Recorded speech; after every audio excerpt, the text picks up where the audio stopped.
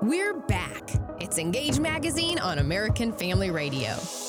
In the last segment, we talked about how we as believers can experience the fullness of joy in Christ by grasping, by holding tightly to those objective truths that are found in the Scriptures about Christ and about the believer. But there's an issue here. When we seek for joy, as we all have an innate desire to do, there is the possibility that we can also pursue false joys. We can do this. We can search for counterfeit joys, and that is a real and a legitimate problem in the life of a believer. So Jacob, as we mentioned earlier, Jacob is the intern here at EngageMagazine.net.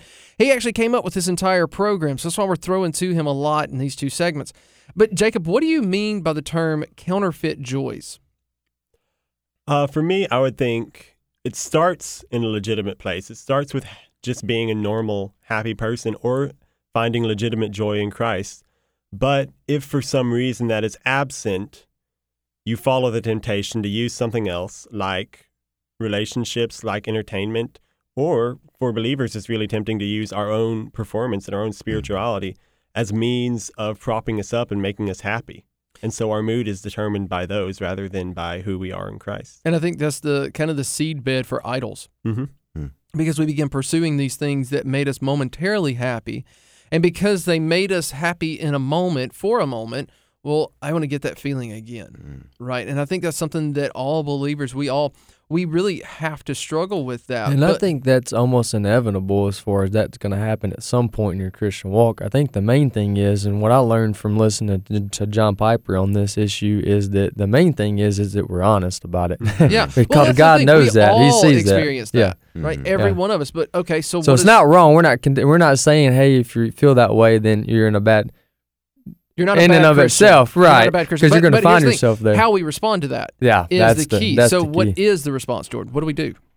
When we find counterfeit when joys we in our find, life? that we're, well, not just that, but that we are pursuing counterfeit joys. Yes. Yeah, well, that's definitely a cause Should for we deny repentance. it and pretend like it's not there? No, I mean, we come can't. face to face with it. Yeah, yeah. It's honestly. a cause for repentance. Yeah, I think so, and that's the key. Do you guys think that? I know for me, like repentance is one of those things where it's a very Christian word, right? It's one of those things that you hear and it's like, oh yeah, I know what that is, but it's really difficult to define and to describe. So what do we mean when we use the word repentance? Well, the way I've heard it put many, many, many times is turning from and turning towards. Turning from sin or anything that's not God, and you're turning towards God. And another way I've heard it put is changing your mind, and literally changing your mind. So because what we believe, we live out. Yeah, and it honestly, repentance is not something that you're doing to yourself. It's something that God does to you, because you can't change yourself. He can. Yeah. So, yeah, and I think that even goes into the realm of joy, because I don't know about you guys, but there are some days where it's just like, nope, I'm not doing it today. Yeah. I just don't want to adult today. I don't really want to do much. But it's part of that sanctification where it's God saying, it's not about you. It's about me. And I'll tell you this, I have found that... And Him making us more like Him. Right. My life has been more fulfilled and more filled with joy when it is less filled with me. Does that make sense? Yeah. You got something to add, Jacob? No, I think it's a great thought when you said that it's a way for a Christian to say it's not about me, it's not about God, not just to themselves, but to those outside and to yourself. It's a way to preach to yourself when you say, I'm going to be happy and I'm going to have joy, and it's not going to be based on how I feel like I've performed lately, and it's not going to be based on the circumstances in my life. Yeah. And that's... when we're pursuing joy, and there again, because we are fallen creatures, we have so many ditches that we can fall into, right? I mean, the pursuit of joy is a very good thing. It's a very wonderful thing. And when we look in our life and we say, I want to be joyful, I want to be as joyful as this other person that I've seen that's always smiling and always bubbly and all these different things. But what can tend to happen, and this is just one of the ditches that we can fall into, and it's that we begin to pursue God for the joy He has promised. And when we have done that, we make God an ends to a means to an end instead of the end in itself, right? A.W. Tozer, in his book, The Pursuit of God, one of the things that he talks about is how Christ is the treasure of the Christian life. Christ is he is the highest treasure of the Christian life. It's not joy, but when we pursue him, we obtain joy. Right, it's byproduct of it. So, Wesley, tell me, how can we pursue Christ and not make him a means to an end, whether in joy or in anything else in life?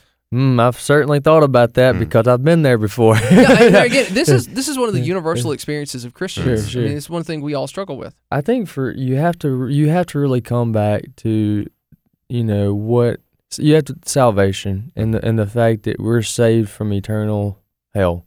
And that Jesus Christ did that on the cross. And if you can start there, then I believe from there you will have serious joy, and from there you'll have a really good perspective on forgiveness and things that take place in our culture and how we're supposed to respond.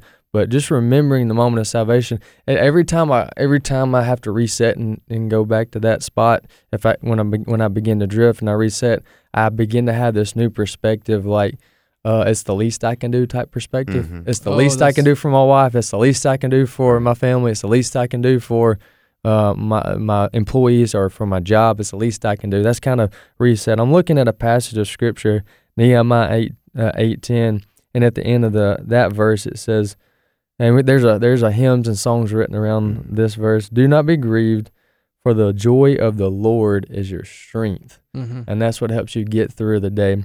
You're listening to Engage Magazine on American Family Radio. We're talking about joy, and in the first segment and this segment, we have Jacob Riley, an intern in here, and he's written us an outline for the program today. And we got Jordan Shamley, who's our project director, as well as our YouTube everything, as far as editing, filming, and everything else. And I do want to make one introduction before we carry on with the second half. Absolutely. We have a brand new producer. Yeah, you do. I was waiting for her to hop in there. Cedra, thank you so much for being our new producer. You'll be hearing her voice quite often, and we're excited about that. She's written not anything. Like, she's never written. She's written these and articles. I am so glad that you called her out on air. That's all I'm saying, Cedra. Well, thanks, Wesley. You're welcome. Yeah, However, I'm taking this out. She does do a lot behind the scenes that make Engage operate with social media and other things, as well as run our program. But since she doesn't have any articles and I called her out on live radio, I think it's about time that we just voted 4 to nothing. This is not live. I'm taking this out. Yeah, I will say this. So we've been working on the 2018 Engage Annual, and if you'll look in there, you will see a picture of Cedra. Cedra has not written anything for Engage, but she is in our annual magazine. She's a millennial. So, you did say you were going to get me in there. Oh, I did tell you that I was going to get you in there. Guys, let's talk about this in the last few minutes of our program, because if you're riding your car today and you think, you know what, joy is just not one of those things I'm going to have. It's, let me just encourage you with this. There are great, great men and women of God who would not fit the modern definition of joyful. Was it Charles Spurgeon that dealt with depression for most of his life? And yet he was a very joyful man, although he struggled greatly with depression. Who was the lady? Wasn't me. I'm a man. Yeah, there you go. No, there was a lady who was serving somewhere. I can't remember where, but she fell into a hole and basically became Amy Carmichael. Amy Carmichael? Yeah, it was Amy. Okay, Carmichael. So she was serving and said, "Okay, God, the one thing I want to do is not be a burden on somebody." That was her. Well, she fell into a hole, and she had to have somebody serve her for the rest of her life, and yet she was full of joy. And so, guys, I want to talk for just a few minutes to that person that's riding in the car that says, "Guys, you don't know me. You don't know my life. Joy is not for me." But it is. And I'll tell you this, again, this is just very personal, what I have to do. When I feel those days coming on where the world is weighing down, where joy just feels as far away as the sun, I dig into the Gospels. I know everybody's like, oh, read the Psalms. The Psalms are great, but then there's also Psalms where it's like, God, kill my enemy. And I'm like, that's the Psalm I want today. But I go back to the Gospels because I have found that joy, that Christ, the objective truths of Christ, are my source of joy. So what do you guys do? What practical things can we implement in the life of the believer that will, as Jordan said in the last segment, develop joy in our lives? Jacob, let's start with you. Well, you mentioned going back to the Gospels, and I would say that's probably the first thing, is to go back to not necessarily just the Gospels themselves, but go back to the Philippians. Mm-hmm. Look at the situation of someone like Paul, who was facing possibly death. He was in prison. He was trying to pastor a church that was hundreds of miles away from him, that was facing eternal division. And on top of all of that, I wondered, did he face guilt internally? Did he wonder about his past and the persecution he had brought on Christians? Yet on top of all of that, he could rejoice in Christ in that situation because he understood who he was.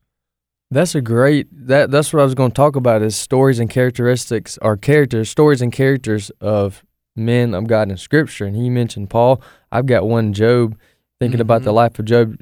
The whole book of Job's great, but if you have time, 5 or 10 minutes, you really need to read the first 3 or 4 chapters here. And in chapter 1, after everything, God allowed Satan to take a lot of stuff from Job. I mean, almost his whole everything but his own life. And Job says this: naked I came from my mother's womb, naked I will depart. The Lord gave, and the Lord has taken away. May the name of the Lord be praised. And in all this, Job did not sin, nor charge God foolishly.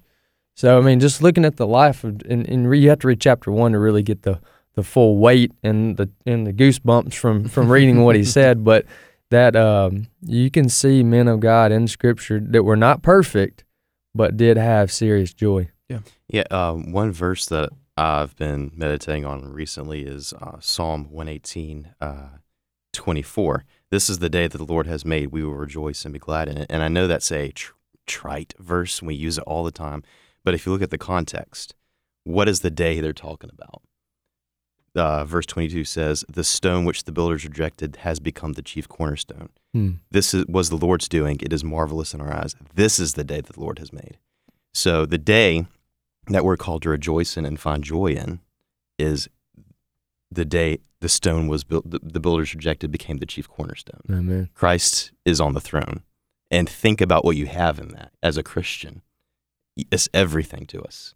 And if you can't find joy from that, I don't know where you're going to find it. Well, as we've challenged each other this program, we're challenging you that are listening to have serious joy. It's Saturday. And it's more than Saturday, as we talked about on the program. Jesus Christ is King. And us in this room, we've given our life to Him, and we've hold each other accountable. And we're not perfect by any means, but we love the Lord, and we hope that you do too. Yeah, absolutely. And let me just say this. As we have talked about, your joy, the objective reality of joy, can really only be experienced through Christ. So tomorrow morning, wake up early, be excited to go into the house of God, worship with fellow believers, hear the gospel taught from the Word of God. If you want joy, Christ is not a means to that, but joy is certainly a byproduct of a relationship with Him. Until next week, keep on sharing truth and applying Scripture.